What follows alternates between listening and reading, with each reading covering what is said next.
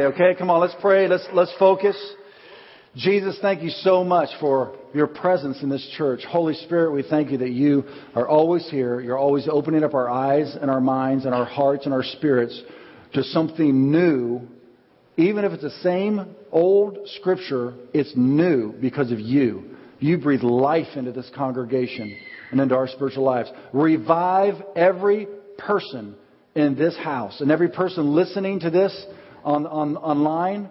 Revive their spirits, God, to know you, to desire you, to hear your voice, and have the faith to obey and walk on water, to bring heaven on earth in their life and their realm of influence.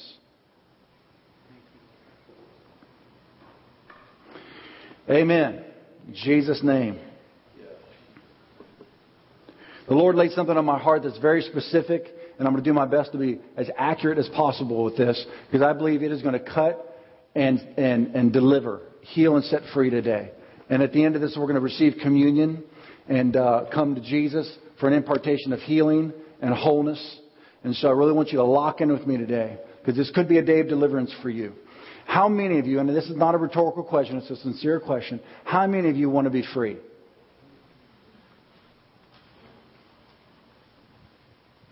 How many of you want to be so free that you can, without any question, fulfill your destiny in God?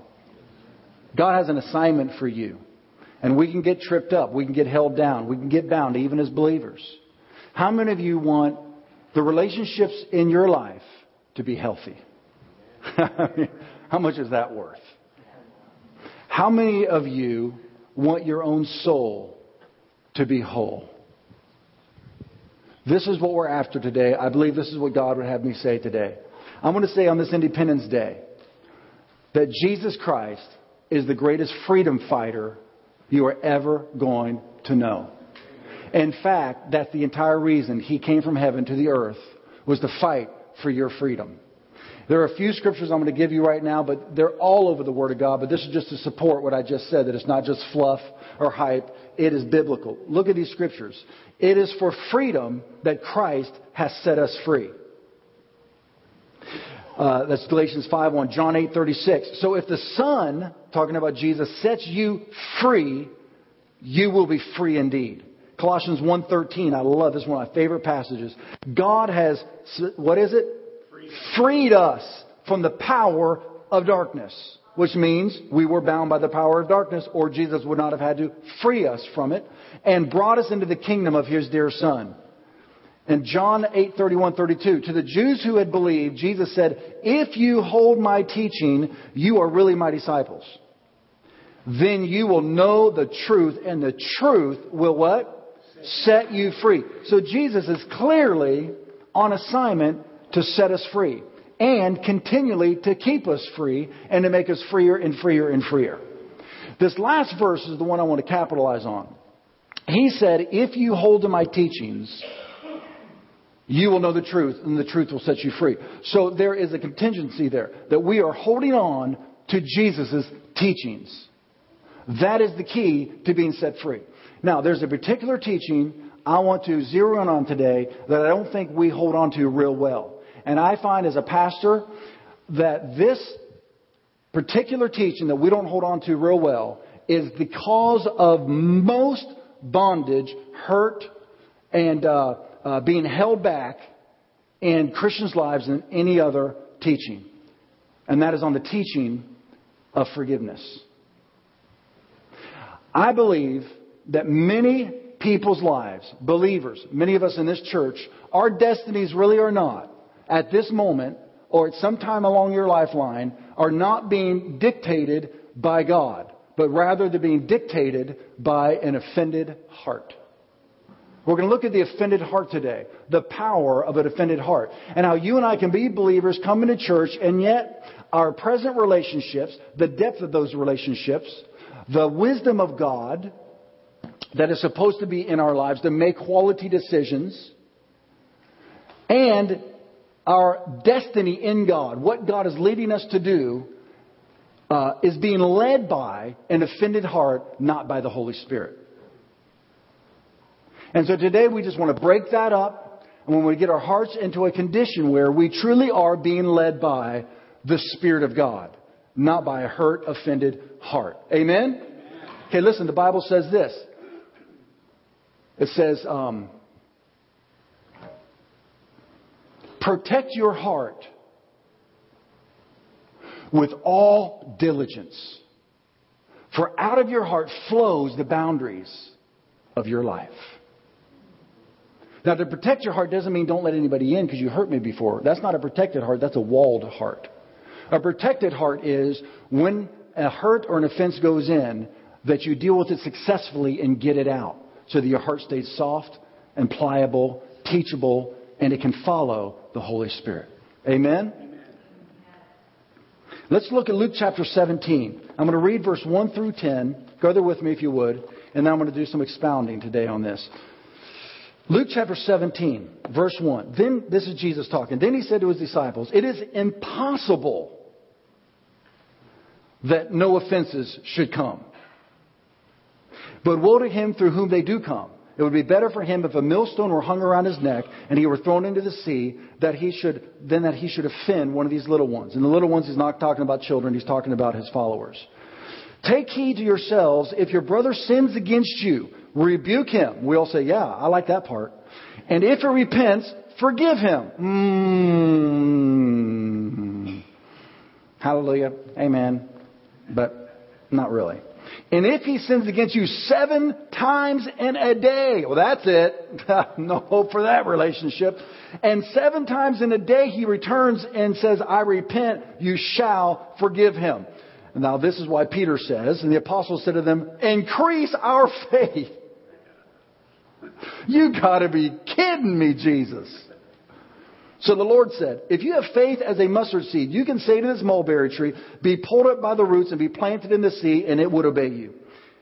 Isn't it interesting how how many times do you see the disciples ask a question, or the Pharisees, and then Jesus gives an answer that seems completely irrelevant to the question? I mean, this is one of them. Forgive your brother 7 times in a day, even if he does the same thing against you. And they say, increase our faith. And then he starts talking about seeds and planting and trees and stuff. It's like, where did he go? And which of you having a servant plowing or tending a sheep? He's like, well, now he's talking about farming. Well, say to him who has come in from the field, come at once and sit down and eat. But will he not rather say to him, prepare something for my supper and gird yourself and serve me until I have eaten and drunk, and afterwards you will eat and drink. Does he thank that servant because he did the things that were commanded him? I think not. So likewise you, when you have done all those things which you are commanded, say, we are unprofitable servants. We have done what was our duty to do. Now, there's so much to say in this passage. I'm going to move at a quick clip. We could sink down deep on many truths I'm going to share today, but I really want to do more of a comprehensive look at this. You're going to pick up something that can set you free. First of all, Jesus said, you're going to be offended. The question is not, are you going to be offended? It's when you are offended, what are you going to do with the offense? Okay, offenses attached to us, we're like magnets. And these offenses is attached to us like forks and knives, open up a drawer. We have these magnets on us. You go into a church, you go into a marriage, you go into any kind of relationship, you go into the workplace, you breathe and go outside your house, or even in the house on the telephone. We're like a magnet. And you relate to somebody, and an offense is going to attach to you. Jesus said, it is impossible that offenses don't come. So the question isn't, are you going to be offended? The question is, what are you going to do with that offense? Just last week, I was at a meeting, and there was somebody who used to go to our church. And we ran into each other in the aisle. What do you do? Hallelujah, right? And you have hatred in your heart, but you smile and say, hallelujah, praise the Lord, right? And so I just went up to the person, I just looked at him, because we've been learning how to speak the truth in love, right? And not avoid and pretend, because the Bible says that hatred in your heart is like lying lips, right? You say, hi, but inside you're like, I hate you. So I just went up to the person, I said, hi, why did you leave our church? You did too. Yeah, but I wasn't being nasty. I would like to repair the relationship. And Kathy Hazard, who's a member in our church, me and the friend are talking just like this. And Kathy is sitting right here. And she was like, oh, dear God, I wish I wasn't sitting right here. This is very uncomfortable. I can't believe what he's doing. Well, as the gal gave me her response, she was clearly offended. And I tried to work her through the offense. It didn't work real successfully. And I blessed her and told her a couple of churches that are great churches that she can go to. And so we were done. When we were done, I looked down at Kathy and I sat down with my wife and I said, how did I do? And she said, I just pray for you all the time. and then she said, what you told me in our membership class changed my life. I said, what do you mean? She said, in the membership class, you said, in this church, you will be offended. And she said that you said, and I as your pastor will offend you. And guess what? You're going to offend me. And I said, it's not if you're offended, it's when you're offended. How are you going to handle it? What are you going to do with that offense? Because it is an acid test of your spiritual maturity. It's an acid test of your character. And she said, it changed my life, every relationship of my life. Many of us are like a ship with so many barnacles on us that we can't even navigate successfully, especially through storms. And so I want to talk to you today about overcoming offense. Jesus came not to set us free from offense. He came to set us free from the power of offense and how to get through it. Now, some deny that you get offended. Just like the Jews said, we're in bondage to no man. And at the moment, they were in bondage to the Roman government. This is what they said to Jesus. We're in bondage to no man. See, pride many times will not allow you to admit that you've been offended by somebody because you don't want to feel vulnerable and weak. You don't want to say they had power over me.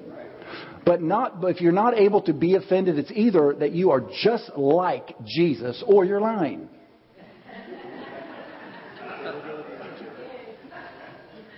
Because to not be offended means that you don't have the ability to be hurt, which means you have a piece of concrete in your chest instead of a heart. And even with that concrete in your chest, you can still be offended, but it's a deflection because you don't want to feel the pain. Well, rather than let's deflecting, let's just admit, yeah, of course I can be hurt. So let's deal successfully with the hurt.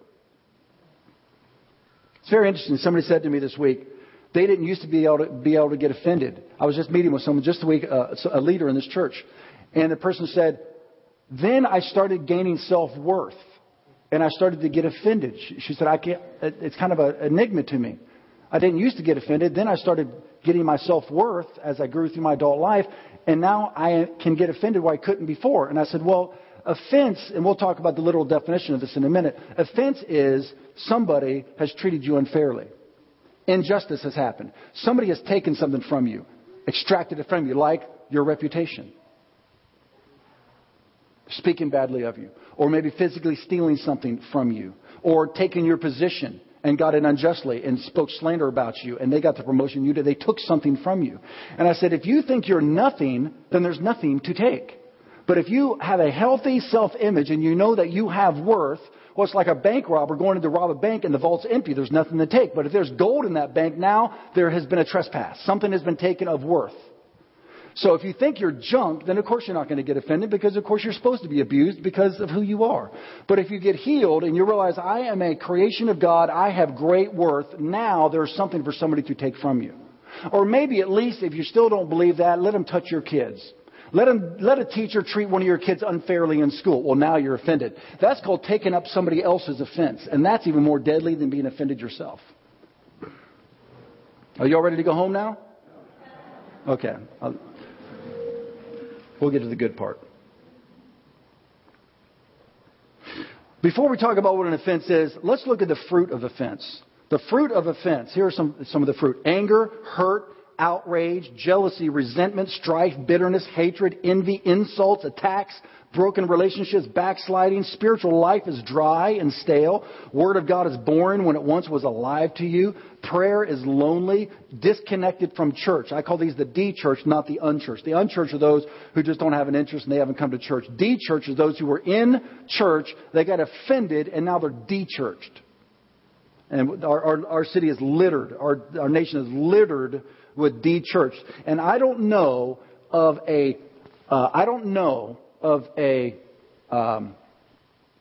anything else that causes people to de-church like offense. The change churches, like I was offended at that church, what they did to me, what they didn't do for me at that church. And so you go to the next church and you carry that offense with you to the next church. But here's the truth. You cannot have a healthy relationship with somebody who left the last relationship offended. It's impossible, because that unforgiveness and that offense and that hurt is like cancer inside that person's soul and that heart. This comes to the point of the teaching where Jesus said, when he's talking about the servant coming in and serving me, and I'm not going to thank you because you did what you were commanded to do. What he's saying is, I've commanded you to forgive. So when you forgive, I'm not going to thank you for forgiving. I'm commanding you to forgive. It's what you're supposed to do as the believing household of the Lord God Almighty. That's why he went into this teaching on the servant being an unprofitable servant. In other words, you didn't gain anything. God didn't gain anything. You didn't add anything by forgiving except to yourself and to that relationship. He said it's a command. It's not an invitation. It's a command. We'll get into that in a moment. But look at this passage. And this is profound. This is about the end times, which I believe we're in. And then many will be offended. Now watch the degradation there. Watch the downward spiral. Many will be offended and will betray one another. Okay? A friend backstabbing a friend. And will hate one another. When you have hatred in your heart, you know it's very possible you've been offended by somebody and you hate them. You slam your finger in the car door. Isn't it amazing how we will yell at an inanimate object? This dumb door! What's the door going to say? Oh, that hurts my feelings. We're yelling at doors. We yell at things that hurt us. You stub your toe. Doggone the rock! Right? The rock is not alive to communicate with you. And yet, when something hurts us, anger comes out of our hearts. And when you're angry at somebody, they probably have trespassed against you and it's caused offense in your heart. Then many false prophets will rise up and deceive many. Now, why does that happen next? Because when you have offense in your heart, you cannot accurately discern the will of God. An offended heart blurs spiritual sight, and you begin to perceive things more darkly than they really are. And you get offended, and then you hear somebody else's perception on something, and all of a sudden it starts to grow, and you think you have the truth on a matter. But somebody from the outside looks in on it and says, that isn't at all what's going on. But you are completely convinced that's what's going on. It's because your heart is offended and you're not seeing that person or even spiritual truth properly anymore. And you give yourself off to deceiving spirits. I can give you lots of stories, but I'm trying to just give you a comprehensive view of this today. I'm sure you'll identify with something. And because lawlessness will abound, that's trespassing. It abounds. Once you have an offended heart, hate kicks in. Then you start to believe things that aren't true. And then lawlessness abounds, where the offense continues, where you're crossing people's boundaries, and the love of many will grow cold. When your heart's growing cold, it's a sign that you may be living with an offended heart. There's a proverb that says, a dog who's been burned by boiling water is afraid of cold water. Many of you are afraid to enter into intimate relationships because you've been hurt by others. And do you know that some of the most hurtful relationships are the closest ones? I'll talk to you about that in a second. Medical doctors and scientists have linked unforgiveness and bitterness to such diseases as arthritis and cancer.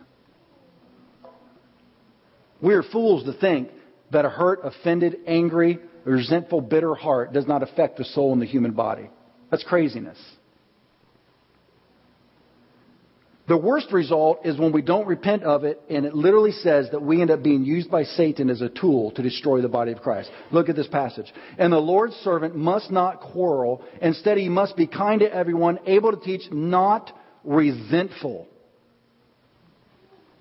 Those who oppose him, he must gently instruct, in the hope that God will grant them repentance, leading them to a knowledge of the truth, that they will come to their senses, escape the trap of the devil who has been taken captive by him to do his will.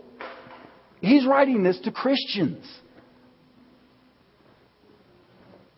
He's saying people with an offended heart in church, if they don't repent from it, can be taken captive by Satan to do his will. What's his will? The destruction of relationships, division and strife, and pulling apart relationships. And he can destroy the body of Christ. He does this all the time. So what is an offense? Literally, the offense means, when he says it right here in the scriptures, he says the offense is a stumbling block or a snare. You know, in South Africa, they use this way to catch monkeys. This is the best way to describe it.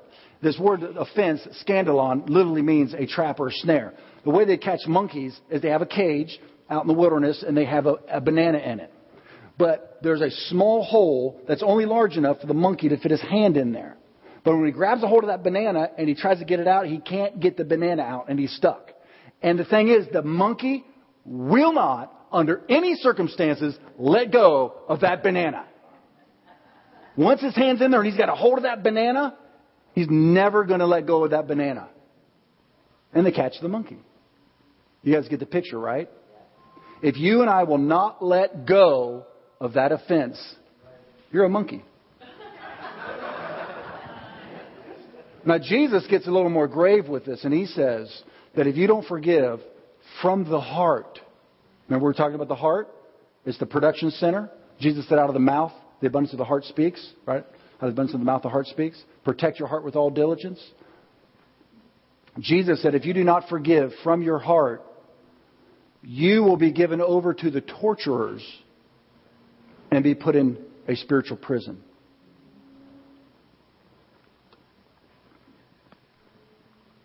Jesus says that it is torture to live in unforgiveness in your own heart. The word literally means to be treated unjustly. I was just thinking today, you know, Isabella was telling me she got straight A's and she's been asked to be a leader in her school, and she's just done such a great job, and we were commending her, and it was wonderful. And then she said, but I did get my name written down on the board one time. And I said, what happened? She goes, the girl in front of me was talking to the girl in front of her, and the teacher thought it was me, and she put my name on the board. And you could just see the offense. You can see the injustice. A 9-year-old knows that it's wrong. She had this perfect record, and it got marred, not by her action, but by somebody's action that she got blamed for. And then she said, but that teacher got fired. You know, yeah. And she just had this glee about her. So there's a little bit of training we need to do in the Ator household still. But don't we feel that? We love movies of revenge, and we live vicariously through those movies of revenge. And you get them in the end. Well, God says, vengeance is mine. You can't handle it. That's why he says it's mine. You can't handle revenge. It will consume you and destroy you. And then God says, when I do reach out my hand to punish your enemies, don't rejoice, or I'll pull my hand back. Because God does not enjoy judgment. He enjoys mercy, but he will judge if he has to, but he doesn't like when we dance. And kind of like, you know, when I go to, I'm sorry, forgive me if you don't like this, discipline one of my children. And the other kids just get gleeful when it's about to happen. It's weird. They run up to the door to kind of listen, and they kind of smile. It's really weird how we kind of enjoy somebody else getting their punishment. There's just a sense of justice that's right. And God says, you guys need to protect your heart from that. Maybe yours is more intense. Maybe infidelity. Maybe your husband or your wife, you know, cheated on you. Maybe you did not get that job, or you lost a job because somebody destroyed your reputation. And there are some deep offenses and trespasses in our lives. The deepest ones, oh gosh, around our house. How many times do we hear, it's not fair? Like yesterday, we have 6 kids. I'm not taking all 6 kids to the airport to pick up my niece Christine, who's visiting, and my mom Margie, who's visiting today. You guys stand real quick.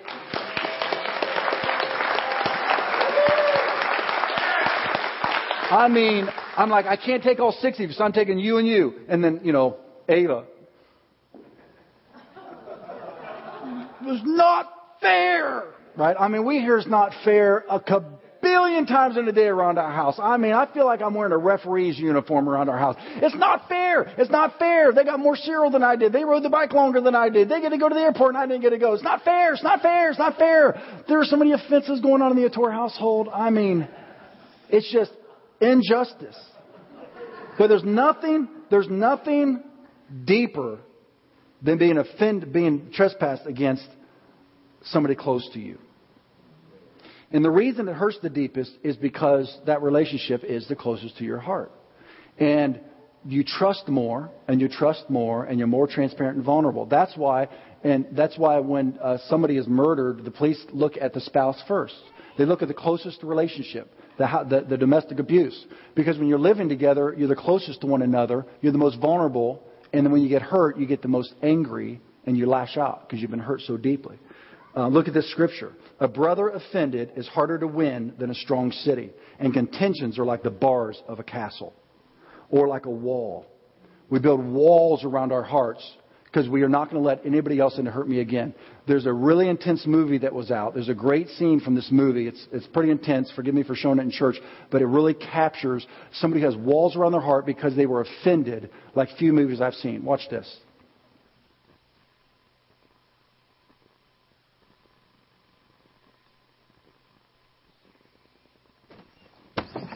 Donkey? What are you doing? I would think of all people you would recognize a wall when you see one. Well, yeah. But the wall's supposed to go around my swamp, not through it. It is, around your half, see? That's your half and this is my half. Oh, your half. Yes, my half. I helped rescue the princess. I did half the work. I get half the booty. Now hand me that big old rock, the one that looks like your head. Back off. No, you back off. This is my swamp. Our swamp. Let go, donkey. You let go. Stubborn jackass. Smelly ogre. Fine. Hey, come back here. I'm not through with you yet. Well, I'm through with you. You know what? You is always me. Well, guess what? Now it's my turn. So you just shut up and pay attention. You are mean to me. You insult me and you don't appreciate anything that I do. You always push me around or pushing me away. Oh, yeah? Well, if I treated you so bad, how come you came back? Because that's what friends do. They forgive each other. Oh, yeah. Yeah. You're right, donkey. I forgive you. For stabbing me in the back! Oh! You're so wrapped up in layers, onion boy, you're afraid of your own feelings. Go away. See? There you are, doing it again, just like you did to Fiona. And all she ever do was like you. Maybe even love you. Love me? She said I was ugly. A hideous creature. I heard the two of you talking. She wasn't talking about you. She was talking about... somebody else. She wasn't talking about me? Well, then who was she talking about? No way. I ain't saying anything. You don't want to listen to me, right? Right? Donkey. No. Okay, look. I'm sorry, all right?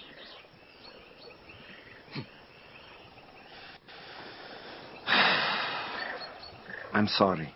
I guess I am just a big, stupid, ugly ogre. Can you forgive me? Hey, that's what friends are for, right? Right. Friends? Friends. Okay, listen.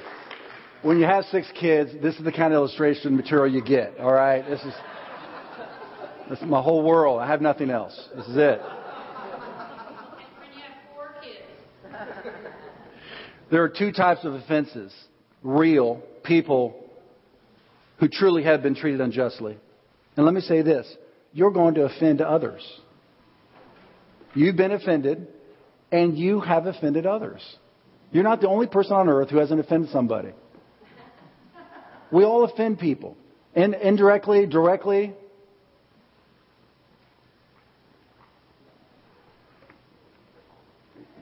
It's just life this side of heaven. But then there's perceived offenses. Those are people who believe they have been treated unjustly. And the reality is, it's just the same to that person. Like Shrek. He was offended, angry, walled up his heart, mean and mad at everybody. And what he thought happened really didn't even happen. But how did he learn what really happened? Because he had a friend, a donkey, that would not let him stay angry and force his way into his life. Iron sharpening iron. Until Shrek got some more information about the matter. But if he did not communicate, he would not get the matter cleared up. I recently had a situation in our church where somebody wrote the leadership an email that was so combative, I'm in outrage. The rage in this email was just insane. I've never received an email like that before. And the thing is that the offense wasn't even real. And this person is fuming. I lost sleep over it because I care about you and I care about our church. So I talked to the leadership and said, what do I do about this? Should I call the brother at work? Should I show up at work? You don't want to respond to an email like that. Please. Email is a horrid form of communication to communicate anger and offense. Don't do it over email. Be bold. Be honest. Have some courage. Pick up the telephone or go have a cup of coffee with the person. Don't do it over email. So I called the brother and he was saying, well, I'm just doing what you said in your sermon and speaking the truth. And remember the sermon where I showed the wrecking ball wrecking into the house and destroying the house a few weeks ago? I was teaching about how to speak the truth in love and how not to judge one another. I said, your email was the email form of that video of the wrecking ball. I said, man, you were trying to speak truth to us, but we could have been so offended by your email, but we chose not to be offended.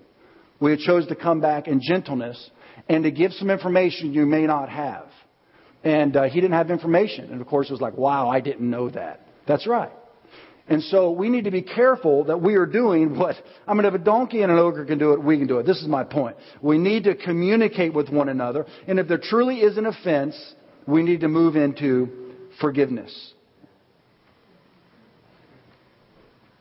And here's the truth, family of God. You can forgive. Now, I know it's hard. Believe you me. I'm everybody's ex-pastor, ex-husband, ex-boyfriend, ex-male authority figure that hurt somebody. when I was a younger pastor, I used to think, my God, I'm offending everybody. What have I done wrong? How did I get you mad so fast? It was so irrational. As I pastored more, I learned, I'm him to you. Because I couldn't ever offend anybody. I couldn't understand it because I'm so wonderful. It was irrational. I didn't understand what was going on. No, but the amount of people I was offending was irrational. And so then I realized that it's the perception of things. But I'm offended on a pretty consistent basis. And I know that I offend others and you offend others. And so forgiving, I know how dang hard it is. But here's the truth. You say, I can't forgive. That's not true. You won't forgive. That's the truth. Because Jesus will not command you to do something that He knows you don't have the power to do. That's truly abusive. And in that parable, He said, just like a servant is commanded to go out and plow the field and come in and then serve me dinner, I command you to forgive your brother and your sister. And then He said, increase my faith. Now, let me teach on this just for a moment. And we're going to get down to the application of this. We're going to receive communion. And I believe some hearts are really going to be healed here today. And I think you're going to experience your spiritual life coming back to life again and maybe some relationships being healed. At least it'll be a start.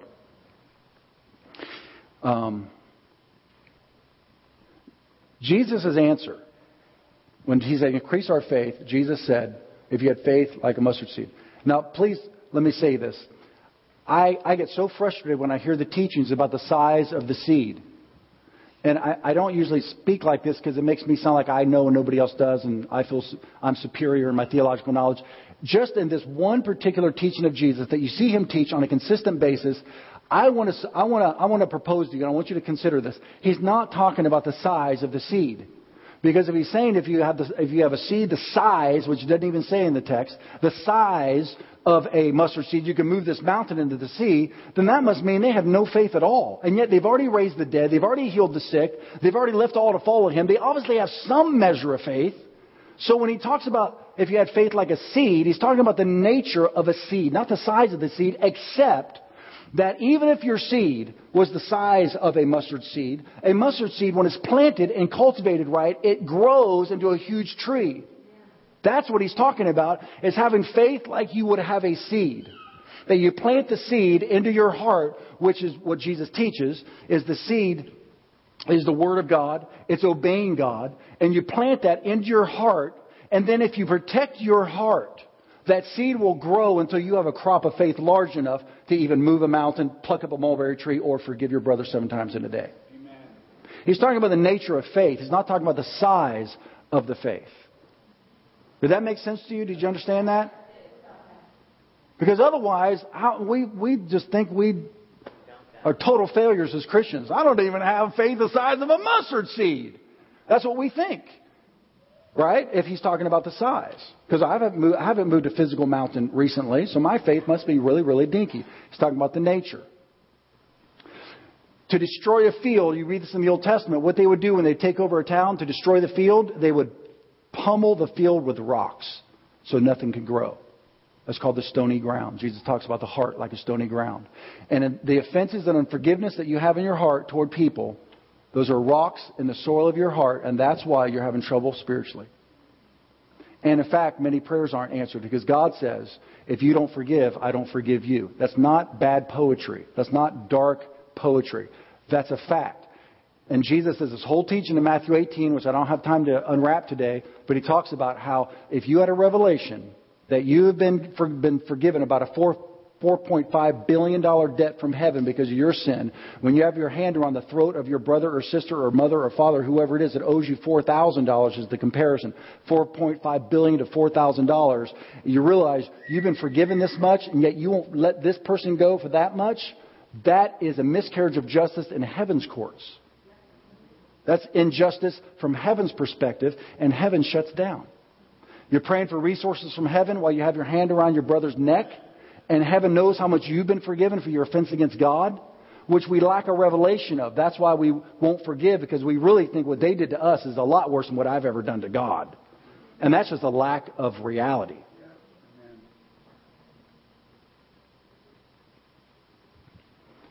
As one person came to our church once and said, well, I don't think sin's a big deal because the word just means missing the mark like an archer. And I said, oh, wow, you got to tell Jesus that. Could you see what happened to him on the cross for your sin? Maybe he overplayed his hand. Maybe it was overkill. I think sin in heaven's eyes is as detrimental as the measure of Jesus' suffering. And he did that for you and for me. So that's why Jesus is saying you can't get around it. If you will not forgive your brother or your sister or your mother or your father or your ex-husband or your ex-pastor or your present pastor or whoever it might be, your heart will begin to be tormented. You'll lose spiritual perception. Your heart will grow hard, and you'll find the Word of God not being alive like it used to be. It's not like all or nothing, but you're going to find yourself having struggles in your present relationships and in your faith for God's will for your life.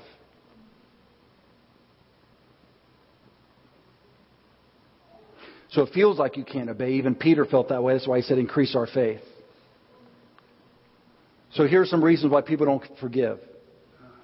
They don't want to release the offender from the penalty of their crime. You owe me! And that's what forgiveness means. It means to cancel a debt. They do owe you. But as I just said, we owe heaven a lot more than anybody's ever owed you or me. As painful as it is, it doesn't compare to our sin against heaven. And so we need to release people from their debt. And let me tell you what happens. And I have so many stories, I just don't have time today. When you release a person from their debt, they're now in the hands of God. And God will bring justice. Maybe not in your time. Sometimes it's immediate. But God then, when you get off the judgment seat and let God be on the judgment seat, then God judges justly and fairly. And your heart gets to be set free from the offense and the bitterness and resentment. God can handle the offense, and He can take care of it.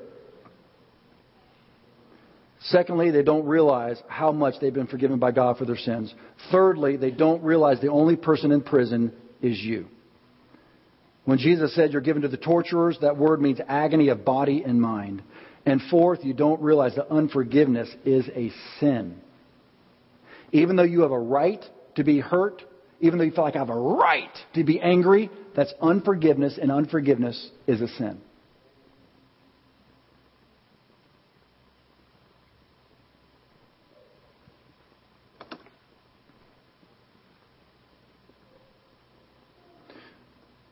And listen, in closing today, I want to talk about the compassion of Jesus on you. Because just like you have been hurt and offended, and you don't want to release the offender from the crime, look at Jesus. Look at the ample opportunities Jesus Christ, your leader, your guide, your captain, the one you're following, look at the ample opportunities He had to get offended. He was called an illegitimate child because he was born out of wedlock. He was branded a liar and a deceiver of the people. He was accused of being demon-possessed. Some of you, maybe your spouse has accused you of that. Jesus can identify with you. Had false witnesses rise up against Him in court. Was abandoned by all of His friends.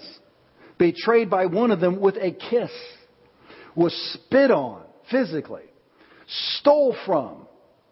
Jesus would steal money from the offering. He was used. I mean, he healed 10 lepers, only one came back to say thank you.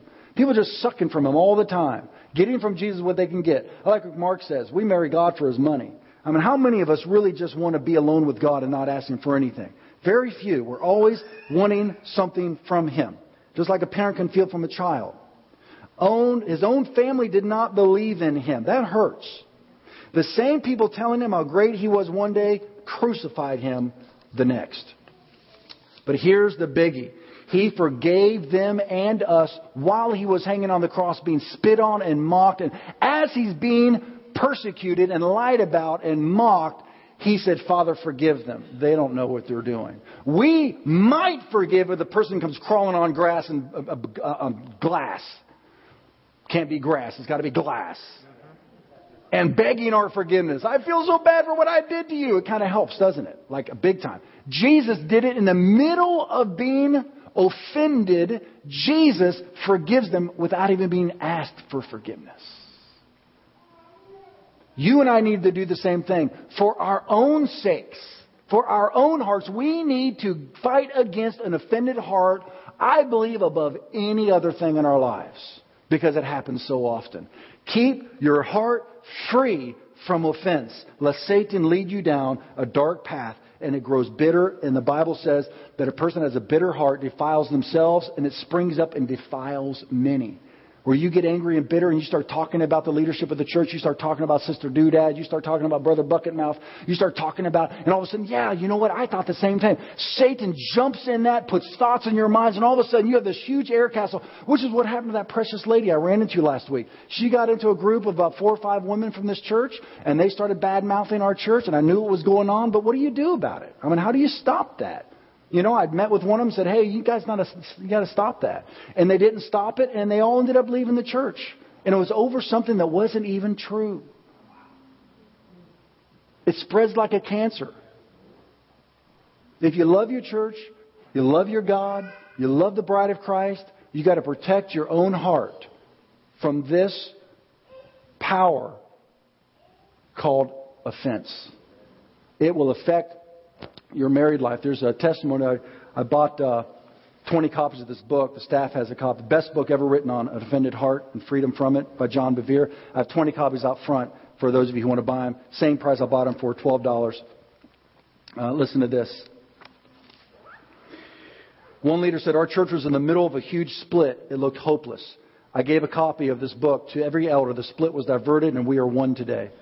Another marriage said, my marriage suffered from my anguish because I had become bitter and suspicious because I was offended 10 years ago by the leaders in his church.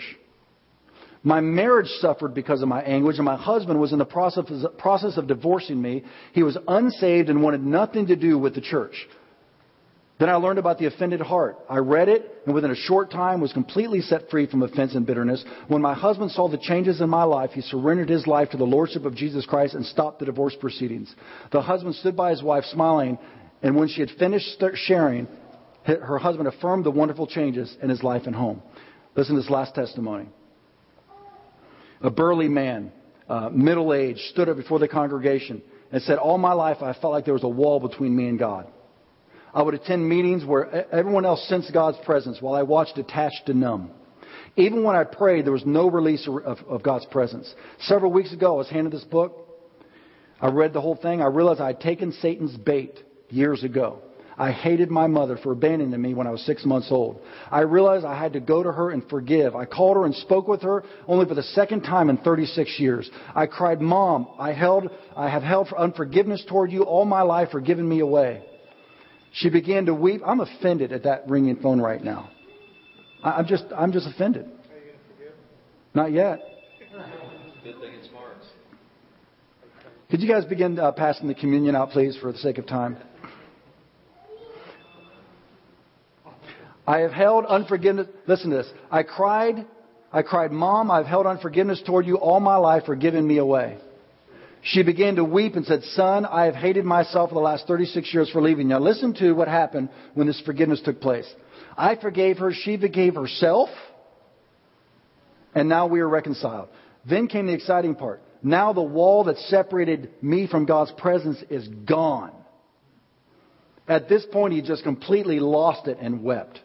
He struggled to get his last words out. Now I cry in the presence of God like a baby. So what to do? 3 things. And then we're going to receive communion. And we're going to do this while we receive communion. Number 1, so pass it out while you guys are listening. We can do 2 things at once. Here are 3 things to do today to step into this freedom from an offended heart. Number 1, be honest with yourself that you are offended.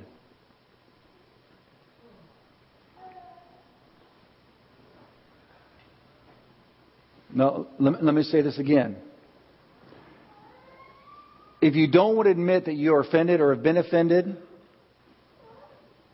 that really is pride or fear that is saying, that person doesn't have that kind of power over me. I was talking to a brother just recently in this church, and as I was talking to him, I said, brother, you have an offended heart. And he goes, no, I'm not offended. I'm saying, you have such anger in your heart toward people in your own church. Coming in church, worshiping God like this with seething anger in his heart. And I said, what you need to do is go to those people that you're angry with. And some of you are here in the church today. I know the situation. You don't even know about it because the brother's offended and he's not even talking to you. You need to go to them and say, I'm really angry at you and this is why. And then it's your opportunity not to get defensive and prideful, but to be humble. And if it's true, repent and say, I'm sorry. I should not have done that. Just own it. If it's not true, say, you know what? Let me tell you what really happened. Give the brother some more information. It's about reconciliation. It's about unity. It's about treating the body of Christ right. In fact, I taught this a couple of weeks ago when we were taking communion. And that is when Jesus said you take the body of Christ, the bread and the wine, unworthily. He's talking about when you have unforgiveness toward the body of Christ, you're not discerning the body of Christ right. And Jesus commands us to forgive. We confess His Lordship. We drink His blood, and we are unforgiving toward our brother and sister. He said that's why some of you are weak, sick, and some of you have died because of the hypocrisy in your heart. So 1, be honest with yourself. Number 2, forgive from your heart. Did you see in that film where Shrek said, I'm sorry? Kind of like my kids say you're sorry. I'm sorry. Right? It's like, oh, that was from the heart. And then he just breathed deep and said, I'm sorry. And he truly did it from the heart. Jesus said you need to forgive from your heart. And thirdly, pray for them. Now, sometimes I'd rather eat a bowl of gravel than pray for people I'm angry at. But Jesus says pray for your enemies even. And listen to this. God turned Job's captivity when he prayed for his friends. You ready for this scripture? After Job had prayed for his friends. Yeah, friends, right? Remember the bars of a castle? His friends accusing him of sinning against God, which is why he was being tortured. After Job prayed for his friends, the Lord made him prosperous again and gave him twice as much as he had. I pray that is your and my story after today. That you and I will be honest with ourselves. I've been hurt. I've been offended. Secondly, that we from the heart release him of the debt. And then heaven will release you of your debt of unforgiveness. In that moment. It can happen right now. Then pray for the person. And we're going to take that step. Pray for the person. And the Bible says when Job prayed for his friends, God prospered him. Come on, let's come together before Jesus. Jesus, we lift up your body and your blood right now before you. And we are not going to be hypocritical believers where we say, we love you, but we hate our brothers. Now, right now, from your heart, think of the person that you're angry with. You've been trespassed. They've trespassed against you. Something they did not give to you that they were supposed to, like love, affection, affirmation, or monetary situation, or something they did to you. Just let them come up. They're in there anyway. They're in the cage of your heart. Let them out. And now release them of their debt. You could even say it off your lips. I forgive you and I release you of the debt. Would you just say that? Have the person, I release you from the debt that you owe me.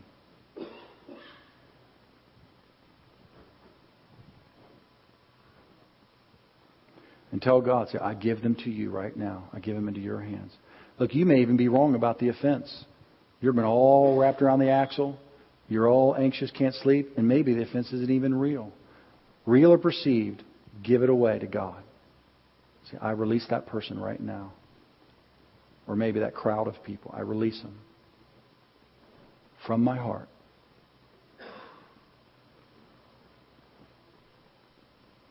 And now, take the bold step and obey Jesus and begin to pray for them right now. And listen, pray for them what you want for yourself. Don't pray a pitiful prayer. Pray what you want heaven doing in your life. Pray it over their life. That's how it works. Begin to pray now for the favor of God on them, the blessings of the Lord. I'm going to wait while you do this. Begin to pray for them.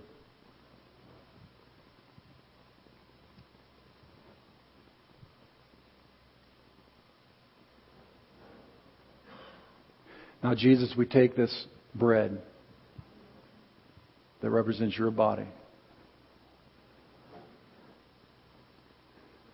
And it was the price for our sins against you. And as we forgive our brothers and sisters, we receive forgiveness from you and we eat your body together.